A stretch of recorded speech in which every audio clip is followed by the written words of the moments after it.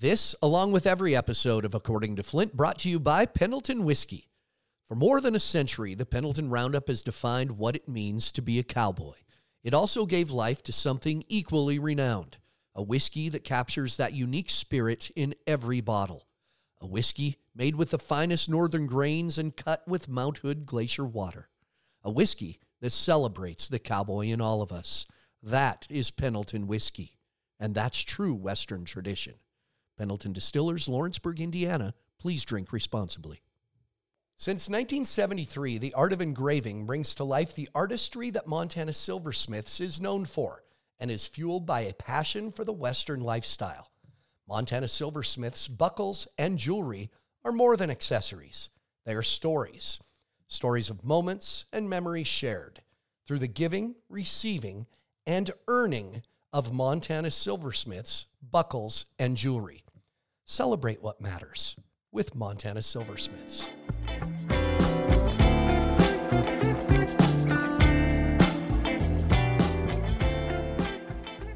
Well, welcome to episode number 76 of According to Flint. As I welcome the 2001 Rookie of the Year and World Finals champion, Luke Snyder, assistant general manager, one of the coaches. I don't want to say you're the assistant coach of the Missouri Thunder, because that would tell us you are below Ross Coleman, and I won't have that. I will not have it here. You know what, Ross? It's hard to match that enthusiasm Ross has, but no, he's great. He's one of the best motivators in sports. So you can call me whatever you want there, but we share the duties as best we can. Is Ross one of the best motivators in sports, or one of the most entertaining guys to watch in sports? Oh gosh, he'll get into it. It's something that is really special to watch. That's for sure. When I interviewed him, you guys got shut out of a game, and the next night I interviewed him on the back of the chutes. I always pick one of you depending where you are. And I always warn you, hey, we're going to talk before the first guy. I said, you guys started out, you've been on a roll. You got shut out last night. That's been addressed. And he just stared right through me. I hate to lose. I hate losing. We're not going to lose. Like, dude, I didn't do it. Like, yeah, guy's intense. He's still got that passion. You know, you were there when he was riding. I mean, everybody fed off that, and he was always that guy that was in your ear, and you may be losing, but you know, it was always, you were only one bull away from a streak and getting right back on it with him. So yeah. I should have mentioned, by the way, recently a dad again, right? Yeah, I did it again. So he's about 7 weeks old today. Ranger, we named him, but yeah. Pretty exciting. It's fun to be a dad again, an old dad. I'm 40 years old now, but it's keeping me young. Yeah, because you have a daughter, correct? Yeah, I got a 9-year-old daughter named Ollie, so she's going to be a built-in babysitter, hopefully. Yeah. Oh yeah, she'll be right there. She like little brother Ranger, does she? Yeah, she did. She was pretty upset when she first found out it wasn't going to be a sister, but she got over it, and she's been a big help now. And I said this, it's funny because my last episode, 75, and I apologize that he took the 75th episode, but the episode before this, I think Brendan Clark was our previous episode, the one and only Brendan Clark. Did you guys retire the same year? Were you on the stage together when they farewelled you? Was that you two? You know what? I should remember that. I think it was just me, because Shivers retired 1 year before me, and then I retired the next year. Yeah, you're right. Brendan and I did. It was same exact year. Yeah, because they threw a retirement party for us at the that Jonathan Fine's place the night after the final. So yeah, our last year was together.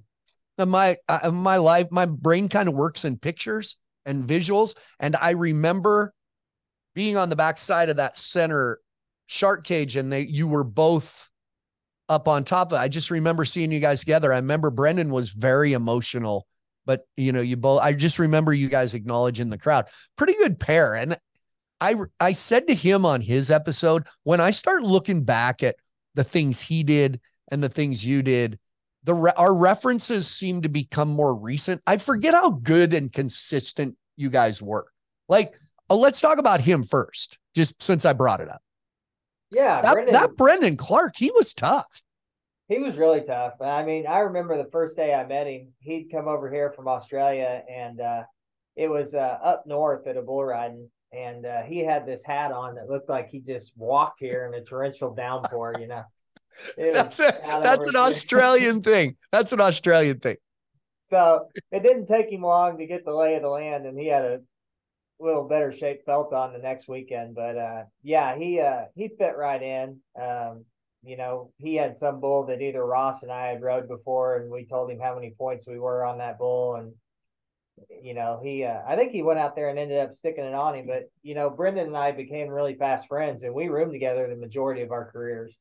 Oh, yeah, it's funny that there's something about Australians. It's the culture or something. And they all look like the man from Snowy River, or something. Their hats are droopy and dirty. And I always visualize Greg Potter. Remember Absolutely. Potts? Oh yeah. Roll your own cigarettes too. And he'd roll his own cigarettes in the locker room. But I loved it. I loved Australia. A lot of people may not know this, but I went down there 13 times in my career, and rode down there on an invite during the summertime. And I loved the country. Like it was beautiful. Yeah, I always say, and you look at them now, Australians and Canadians. Not that I'm encouraging this. They still know how to fight. Have you noticed that? Like Canadians are hockey players, and Australians, I think they box a lot, but they'll drop gloves. They'll go right away at drop of a hat. Oh, absolutely. Australia is one of those countries where everybody's running, or everybody's working out on the side of the road, and everybody's boxing. That's their national pastime, is fighting, I think. So they're all really scrappy, and they're all in good shape. Take Troy Dunn, for example. He's like the unofficial spokesman for rodeo in Australia, and you wouldn't want to mess with that guy. No. And he's every time Troy Dunn comes up, for one, a lot of people consider him in their top 5 or 10 bull riders of all time. A lot of people do, but then the next topic is usually, man, remember when he beat up those guys playing pool and blah, blah, blah. Yeah. It goes hand in hand. In looking up, before I talk to you guys, I look up to refresh my memory of things. For number one, how many PBR World Finals did you qualify for? I went to 13, all 13 years I rode. That seems, do you think guys were affecting, I mean, it's almost a rhetorical question, the length of guys' careers with the animals they're getting on now? I mean, you got to. I've heard other people on here kind of say the same thing. I think, we had those dragons back in our day, but there's no comparison to what these guys are getting on in the current state. They're the breeding program and the genetics are just on another level. So I think that it's hard to put a run of events together, let alone a run of finals. Guys are paying the dues, and seems like the harder the animal athlete, the harder it is on the guy's body too. Yeah, they're what I notice it, and people will tell me, no way, the bulls were just as good. And it's by no means a knock on you guys. You guys were getting on great bulls. But I kind of went through them all. I started 97 was my first world final. So I've kind of seen the generations of guys and bulls. The difference where you really can notice it is how guys land. In my mind, that's what I think. I always say, they get dick slammed so hard. That's where I see my gauge of the difference in what they're riding, is how hard they hit. Sure. No, a lot of these bulls, I mean, the peak of their kick is higher, the quickness of their spin is faster. But I mean, don't get me wrong. I mean, like you can easily take a ride from the late 90s and put it with the current best bull here, and there is going to be a night and day difference. But that's with any sport. It's always going to progress, and you almost see it every 10 years or so. But that's not, I'm not saying you couldn't take a Jim Sharp or a guy from that era and put him in this era and they wouldn't be successful. You just adapt to the animals that you're around, and the greats adapt. I agree with you.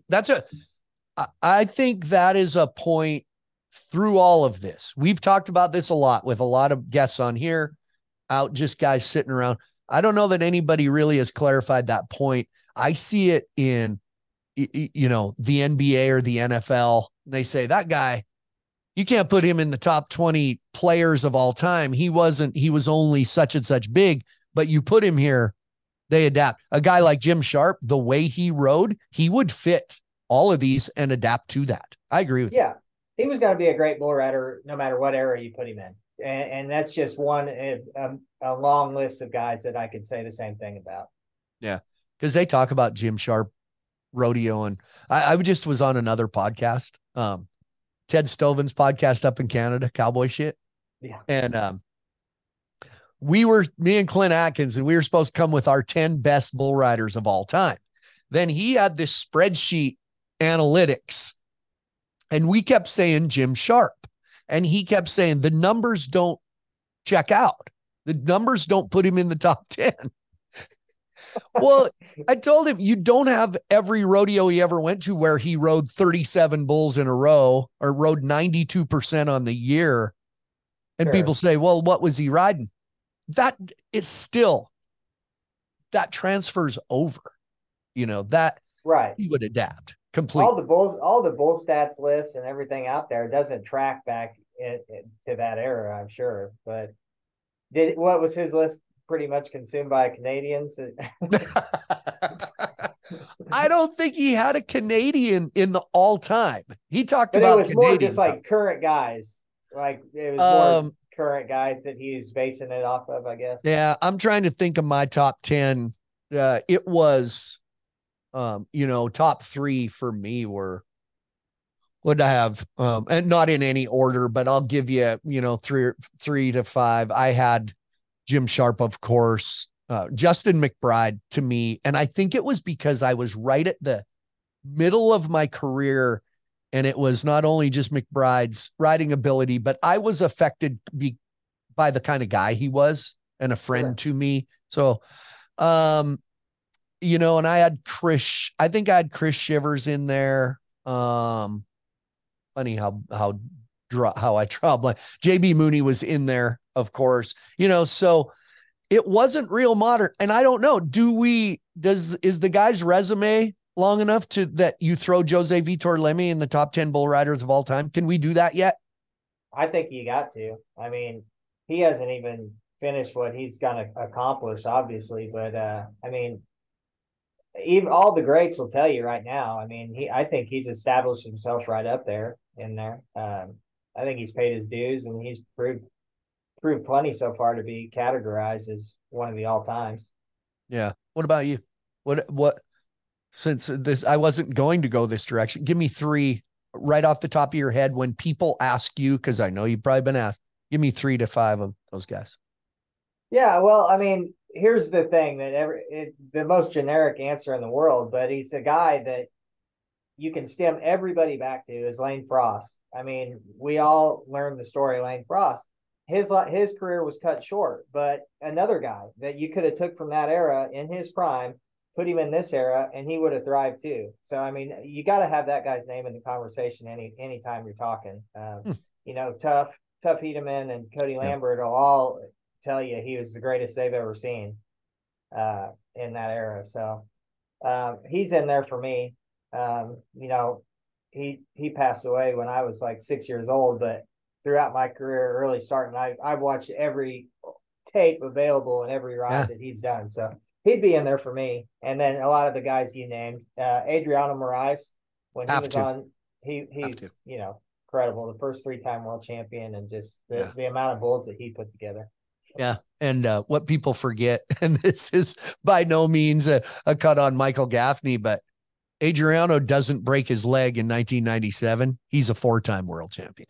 Yeah. Remember, G-Man, everything had to go right for Gaffney with Adriano out.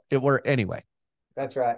And I'm glad you brought up G-Man because he's up there for me too. And I said it many times throughout my career in interviews. G-Man was the guy that I used as a role model in and outside. You know how good he is on TV, how well he speaks when he's not dropping the F-bomb too much. But didn't he get in trouble with that with you? Or to this day,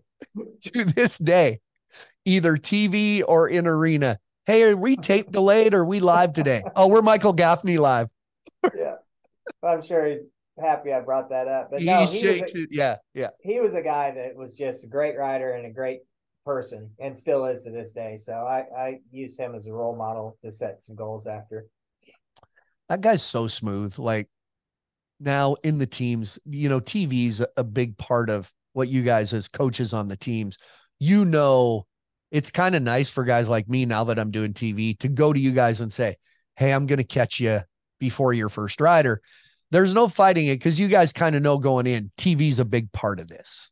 That helps us. But all you got to do with Michael Gaffney is, hey, what a day. Yeah. And Flint got such great ownership here. Got such great guy. The guy's so smooth, right? Oh yeah, absolutely. Yeah, he's great. But yeah, for people who don't know, I brought it up on our episode with him. He thought he was taping a segment and he screwed up and he went, or something. And they went, you're live. Oh, it happens to us all. Happens to all of us because people don't know this. Michael Gaffney, one of the nicest men we've ever met in our life. Man, your daughters like him, your mom likes him. And when he walks away, he can swear like he's smooth as silk with the F-bomb in there. Like he's a pro. Sure. I'm sure he could do it right in front of your grandma and she'd just still think he's the sweetest guy in the world. My grandmas are dead. But thanks, Luke. Yeah. I know it's me. Hey, grandma, sorry.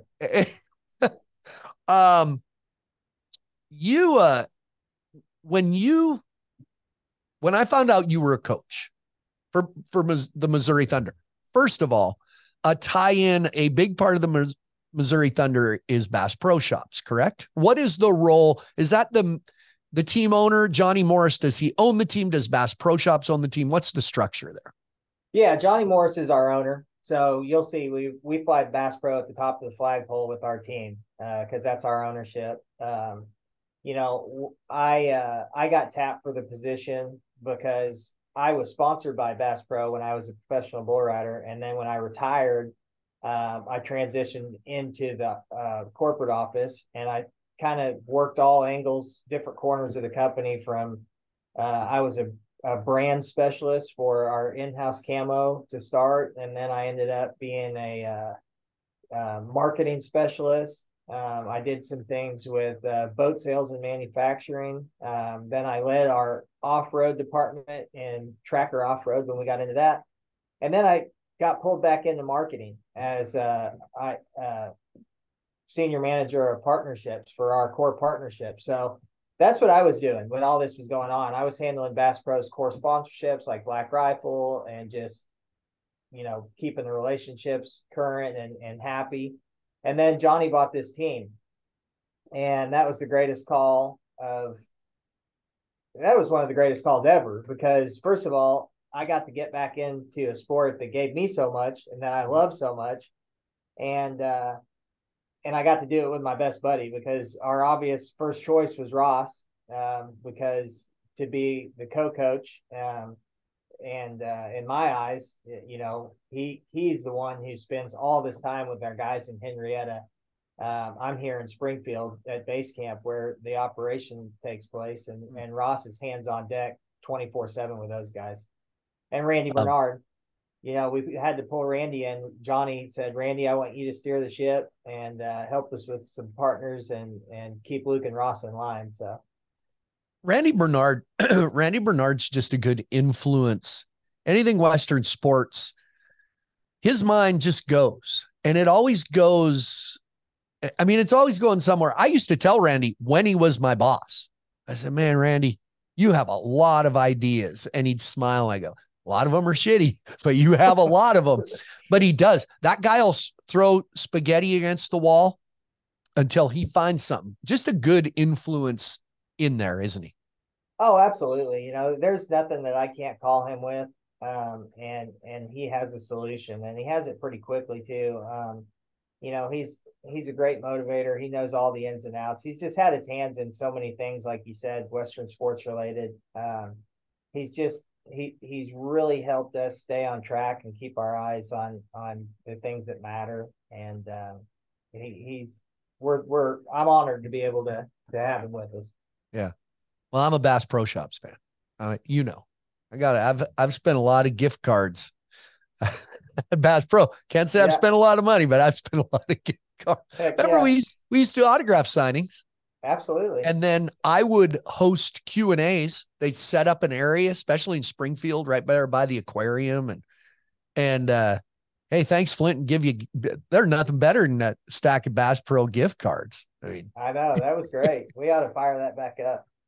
I used to joke that, hey, what'd you get? I said, I got a $300 Bass Pro gift card so I can buy 2 Under Armour items. Well, I love your story with Bass Pro.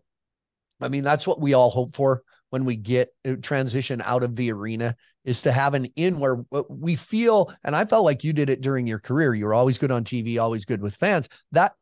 And before I move on, I hope young guys understand that whenever you have those good PR skills, that builds value for you moving on. And that's what it did for you.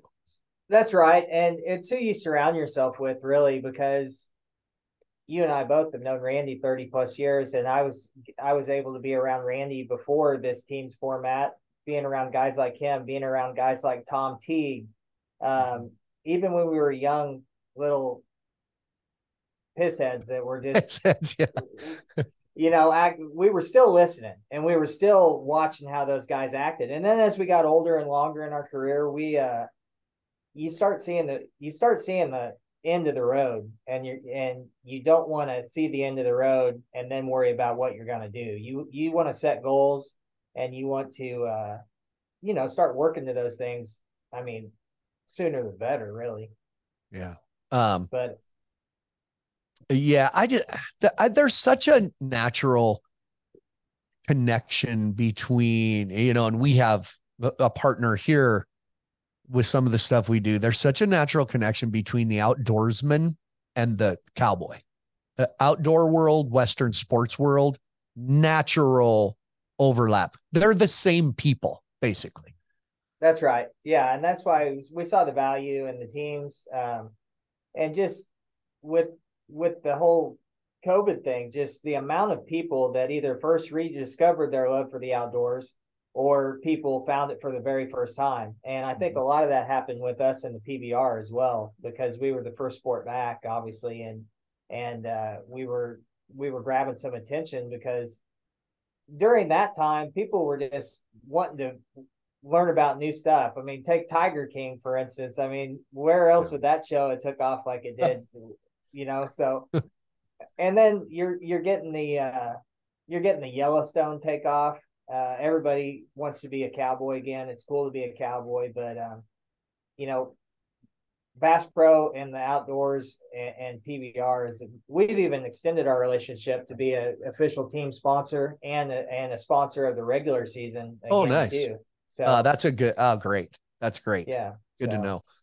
We're just investing more into it because we see the value in it, and the PBR fan is a loyal Bass Pro fan. Yeah, I like Clint Atkins. He fishes in the fish tank in Bass Pro. That's right. Yeah, I actually got we got this little TV show we're doing on the Cowboy channel called Cowboys of Thunder, and I got to take the boys to a store the other day and let them fish out of the tank, and that was one of the highlights of their life. They said they'd always, ever since they were little, looked at those things and wanted to do that. So, I mean, it's kind of you see the kids, these challenges and stuff where these kids try to do it. either fish in it or jump in it, but it's kind of a no-no around here. So Yeah, we used to torture Clint about that. Hey man, like you catch any fish in there? Were there any in there? I mean, they're right in the tank, but were there any in? Oh, he just hate it. yeah, But he did a good little workshop. That guy knew. He knows bass fishing. That guy. he knows his stuff. Every time I see him at the event beforehand, he comes up and he's got to talk something about fishing with me.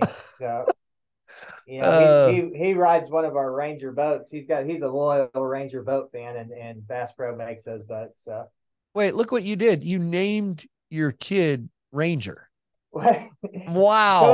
totally unrelated, but yeah, I wasn't using him for a marketing ploy. Wow. Yeah, I'll go with that. I got it. Kind of back to my original point I started with, when I heard you were going to be a coach, to me, it made complete sense, because check me if I'm wrong, the way I look at the last couple years of your career from the outside looking in at you, and I mean this with all due respect, a lot of us thought you were kind of done. And you kind of took advice and changed how you were working out, what you were doing, got advice. And all of a sudden, you come back in, 2011, 2012, and are tough again. And that had to do with not necessarily having a coach, but really getting some coaching and saying, okay, what do I got to do different here to end my career kind of on top? Am I on track there? Absolutely. Yeah. I had to rededicate myself for sure. I mean, I was still making finals. I was maybe winning an event here and there, but nothing that could compare to those first handful of years. And, I was fortunate to finish off my career like I started it, solely from rededicating to the sport, getting in the gym, treating it like a professional sport.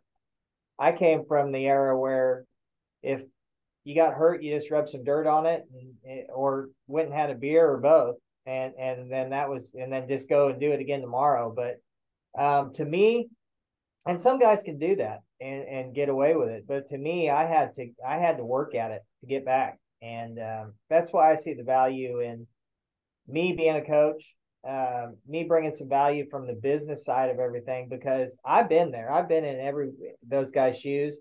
I know what it takes, and I know what didn't work, and I can instill in these guys to make sure that it works for them. And the same thing, we learned a lot. We knew all the stuff that worked and some of the stuff that didn't work. And between both of those, there's valuable information to share there. Yeah. I don't know. I've said through this, whether you really appreciate and love the teams thing or not, to see Cowboys actually getting help from world champions and guys that were in their shoes, it took a whole different format and invention to have a lot of those guys do it.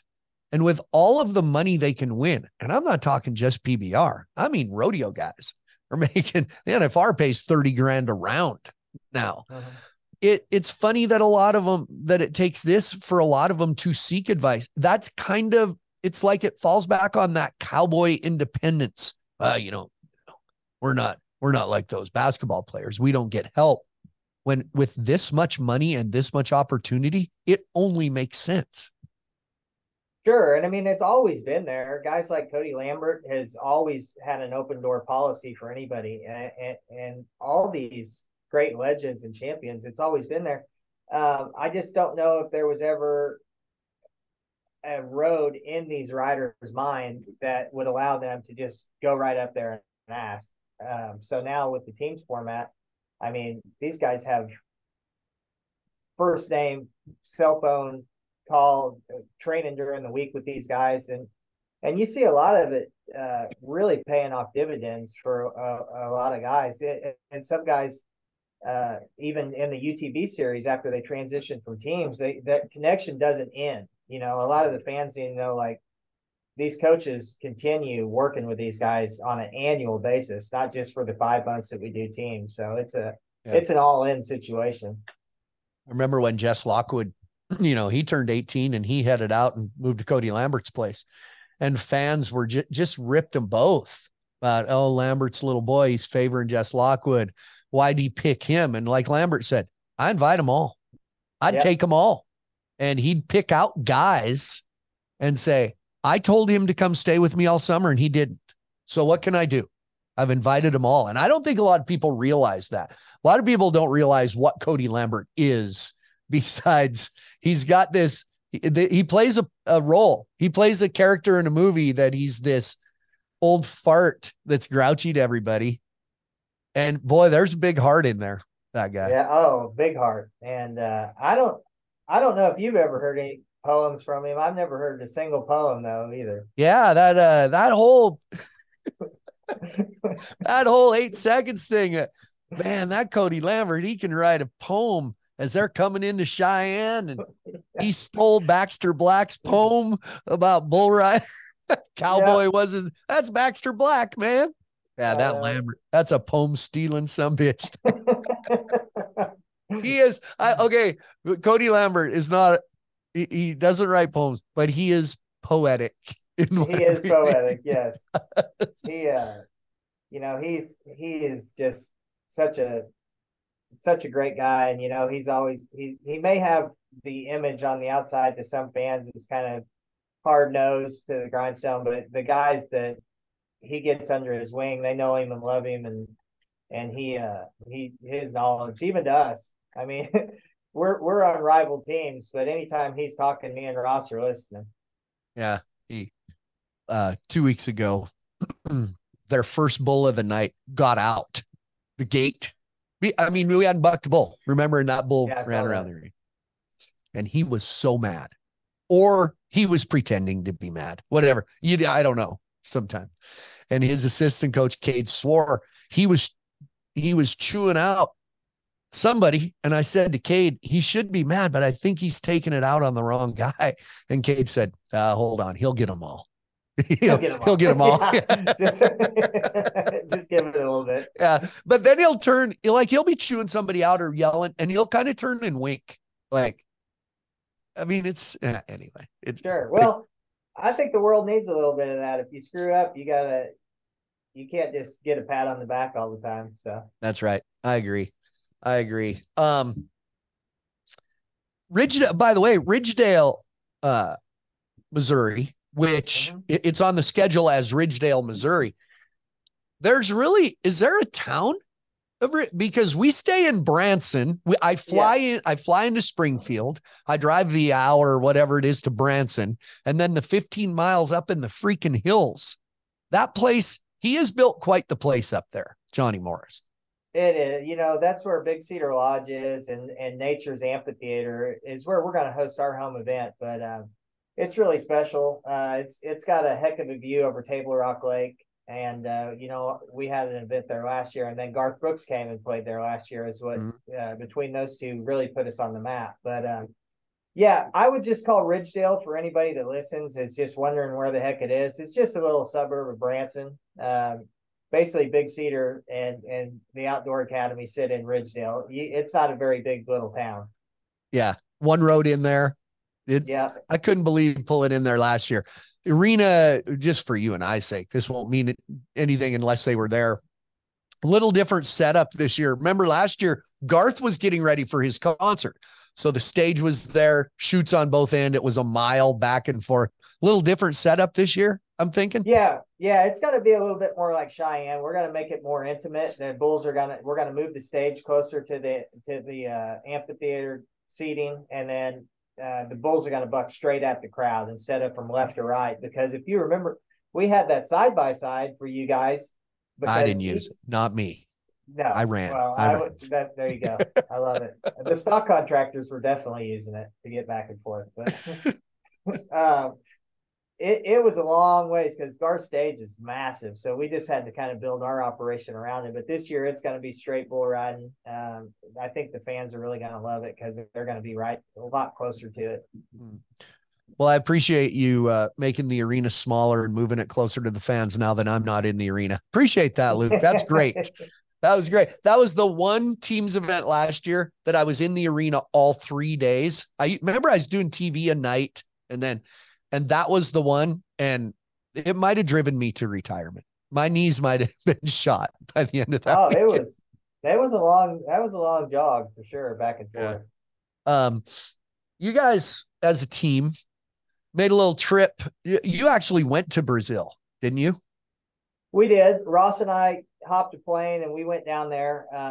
This was we went to Adriano Moraes' ranch and we just kind of worked with his son and we said, hey, what are the odds that you can get about 15 to 20 of the best talent that Brazil has to offer and get them all in one spot and let us come down there and do some interviews and watch them ride. And he said, let me make a few phone calls. And he called back in about 3 days and said, he gave us a 2-day window when all those guys were going to be close. And some of these guys jumped at the opportunity knowing that an actual PBR team was going to show interest and come down there. Guys drove 10, 11 hours. Some of them did. And he gave us a couple days and we bought a plane ticket on the spot and flew down there and spent 3 days in Brazil and watched these guys get on about 25 head of bulls and had a translator and interviewed them all. And me and Ross, we made a list on the way back home, an ideal list of who we would want to see. And fast forward to draft day, some of those guys that are on our team now came out of that trip. So it would be interesting to me. I'm very interested in people's backgrounds. Even here, I ask people all the time, where are you from? Like waiters or where are you from? Because I always want to try to relate their story. Brazil, I can't imagine the difference. Even the guys we know, Jose Vitor Leme had a good upbringing from all that I hear. I remember Marco Aguchi was a skateboarder city kid, but there was people, Robson Palermo, remember he lived in a dirt floor house with no shoes in the jungle. These guys, a lot of them come from, we don't know what it means to come from nothing compared to some of these guys in Brazil. No, that's absolutely right. I look back on some of the old features that CBS or TNN and Versus used to do where it would visit those guys' houses in dirt floors. They're growing up on dirt floor shacks and their only way out is with a bull rope. And then they follow that dream. It's just hard to fathom, because they rode that dream all the way from Brazil over here. And a lot of those guys are made millions of bucks. And, some of them stayed and some of them went home. But if you win $1 million here in America, that's like 3 million in Brazil. So, they can set themselves up after a world championship to where them and their whole family are easy street, So I think you'll see a lot of motivation from those guys that you won't see, from, I'll say, like some people in America that grow up with a silver spoon may not try as hard because, they've had it easy the whole time. There's a plan B. There's a plan B. Yeah. They'll just go get a job somewhere shaping hats or whatever. Shaping hat. See, look at random, this hat shaper. There you go. Yeah. They can figure something out to do to make a buck. Yeah. What's Adriano's place like in Brazil? I need to know. Absolutely beautiful. It is beautiful. We rode horses up on top of this peak and just looked over the whole. It's what you would expect a 3-time world champions to invest in after all that, and it's a really proud moment to sit on top of that hill, too, because the PBR gave me so much, but to see what the PBR has done for some of these guys, because Adriano was a kid like that. He was sleeping 6 deep in a hotel or sleeping on Ty Murray's floor. And the PBR gave him all that. So, it's a testament to any kid out there that wants to be a bull rider, what you can make and achieve doing it. Yeah. Yeah, Adriano, he was the original, and it does. I remember, Renato Nunez, who I don't know that we forget about it. There are world champs out there. You go, oh yeah, Renato. I remember when he was winning money and he won the world title, and he took it home and bought a ranch. Yeah. In Brazil, we win $1 million here. You and I don't know that we could buy a ranch like Renato did, Brazil, that I think it's cool. It's like you said, it gives them a lot, from where they come from. Oh, it's big. I mean, we have some guys on our team that are married or are newlyweds, and they're over here providing for they're away from their family. Their family's, thousands of miles away, and they're making the bare minimum that they need to survive on and get by on day to day, and they're packing the rest home, taking care of theirs. And there's more motivation in that than anything else I can think of, that they're riding for not just themselves, but to provide. Yeah. It's cool. And I thought it was cool you guys went over there. Everything you do and you talk about, I picture doing it with Ross Coleman. Like, I could just see Ross riding horses on Adriano's. Right. That's cowboy shit right there. Damn. Yeah. Oh, yeah. Oh, yeah. We were chasing, he checking out cows and whipping and riding, and it was just such a blast.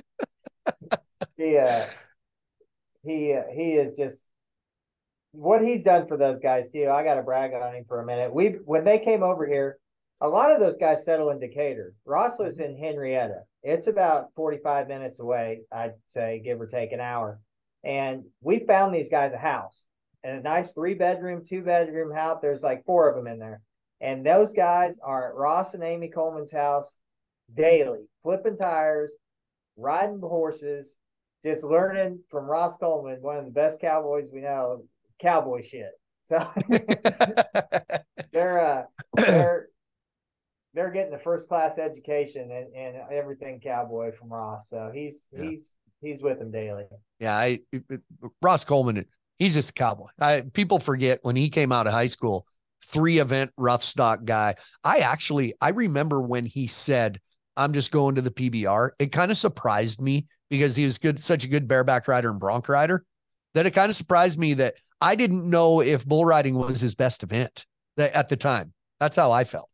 Yeah. And it's funny. We were just talking about it yesterday that I think Ross's first PBR finals was 99. And he said that when him and his dad, Steve Coleman, were leaving that arena, he said, Ross, I think it'd be in your best interest to put all your eggs in this PBR basket, because I think it's going somewhere. And he said he kind of just made up his mind right there that he was going to be a PBR guy. Steve Coleman, through my career, has told me a lot of things, and every time he talked to me, I listened to it, because that's Steve Coleman, Ross's dad. That guy, he's had a lot of knowledge, whether it's ranching, cowboy, and rodeo. I always listen to that guy. Such great memories there at the place in Malala, Oregon.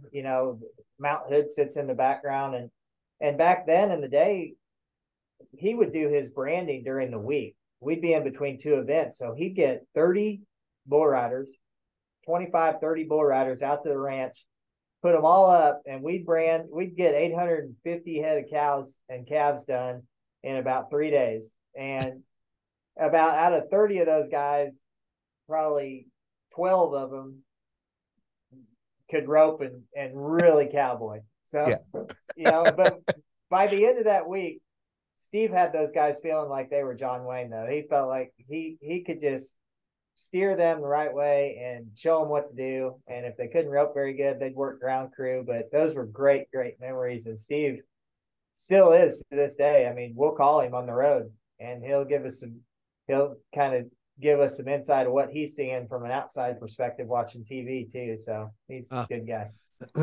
I believe when my girls were little, they swam in that pool, as a matter of fact, at their place. I did not realize, because I guess I can't put together. I sometimes forget who overlaps with bulls and guys. You got on Bushwacker 4 times. I didn't realize that. And notice I said, you got on him 4 times. You got on him 4 times. Yeah. And I think the one time that I thought I may have had him, I think the longest I took him, your probably stats show better, I think I rode him 4 seconds one time. So probably out of three times, I maybe made 8. For fans' sake. 4 times. Yeah. Yeah, right. Exactly. For fans who are watching, the questions we get from fans are not necessarily things you and I talk about, like best bulls, best rider, but for fans' sake, what was, I think Bushwacker, even compared to now or even better than now, that's one of the greatest bulls ever. He was quick. He was unpredictable. He was strong. When you rode Bushwacker, when you got bucked off, what was your thought of that bull? Analysis of him? He was the greatest bull in my era, and what made him so great is he was the total package. He'd roll in the chute, and he would just stand there, dead calm, not move, not lean on your leg, not rear up, not buck in there. And you almost wanted him to do that to get your motor running a little bit more, because you knew what he was about to do as soon as you nodded. And for him to just roll in there and stand like a shot dog and just say, you know what I'm about to do. But he had everything. He had the kick, he had the speed. You know, the direction change with him. Like if he'd start one way, he could change leads and go back the other way on a dime. So he was a total package, and he didn't pull any punches. Sometimes he would kind of have different trips, and I think he was smart in that aspect, to where if he thought guys were figuring him out one way, if they were warming him up, he'd try something else out. I mean, these animals are smart. Someone else told me the same thing, that it'd freak him out a little bit, that he'd stood right in the middle of the chute, and they said it was almost like, what are we doing here? Like, yeah. And he'd stand there, and they looked down, and he was looking at him. He was looking back like this, like, you ready? They said it was the freakiest thing ever. Yeah, he for something that you knew was gonna just what he was gonna do, to stand like that and not even twitch his ear. It was like just sitting in a dragster car that when the green light hits, and then you just stomp the pedal and just get slammed in the back of your seat. Well, I'm sorry you don't have a notch on your belt that you rode Bushwacker, but there's a lot of them. There's a lot of them out there. I think it was Cord McCoy told me that he really enhanced Bushwacker's career by making him look so good. Like he got his marks up there where they needed to be. Yeah. You guys, before I let you go, the Missouri team, it's got to be frustrating for you guys. You have a bunch of young guys. You brought young guys over from Brazil. We're only halfway through the season as we do this, but there's a frustration there. You haven't ridden a lot of bulls, and bull riding and rodeo in general is one of those ones where you want to push your guys, but they can't press. Like in rodeo, if you start pushing and pressing, it defeats the purpose. I would think it's hard to navigate as your guys aren't riding what you're thinking the way they should. Oh, we've had a lot of heartbreaking moments, and it is very frustrating. It's frustrating for Ross and I. It's frustrating for the guys. We have that camaraderie there. Like these guys, I get videos sent to me daily. I mean, I got one this morning that these guys, the amount of work they put in during the week is on another level. Nobody is ever going to accuse these guys of not working out and putting in the effort. But one muscle that's the hardest muscle to work out is the one between your ears. And these guys are young, and these lights are very bright. And there is a factor to this sport that you have to get over some of that and let it become just another event and get complete tunnel vision. So we just really drill into these guys. There's that first effort, but the second and third effort is going to win. I mean, we're riding a lot of them right to the whistle, but they need to put on the afterburners, and they'll get there. I mean, me and Ross are, like you said, we're halfway through the year, and we're fully confident with this team we picked. There was a reason why we picked them, and they're going to figure it out. And there's a lot of games left. We have 5 events left or something, and 3 games apiece per 5 games. So there's a lot of ground left to make up. Yeah. Well, I appreciate you doing this, but to have, when the team stuff came out and I kind of was navigating through how it all worked, then I saw who the coaches were. Michael Gaffney, Lambert I saw anyway, but Michael Gaffney and Cody Lowstrom, Cord McCoy, and you and Ross and G-Man. And I'm not necessarily, I get along with all the bull riders now and in the last few years of my career, but I'm not friends with them because they're my kids' age. When people ask, I always say, a generation ago, I was friends with Ross Coleman, Justin McBride, Luke Snyder, Brendan Clark. We were friends. We go have drinks together, and it's changed. So when the teams came out and I saw who all the coaches were, my pards I get to be around some pards. Yeah. So that's been my favorite part of the whole thing, is just being around you guys again. I feel exactly the same way. It's just been so great, just reliving all the old stories and making new stories, making new chapters to the friendship. So it's I think the teams is the greatest thing that's happened to Western sports. There is. I think you haven't even seen the end of it, and like you haven't even seen how big this is going to get. It's going to be the next big thing. So I just so proud of our guys and so proud of everybody that put it together, and sure appreciate you having me on. You bet. It's always good to see you, man. Appreciate it. Yeah, you bet.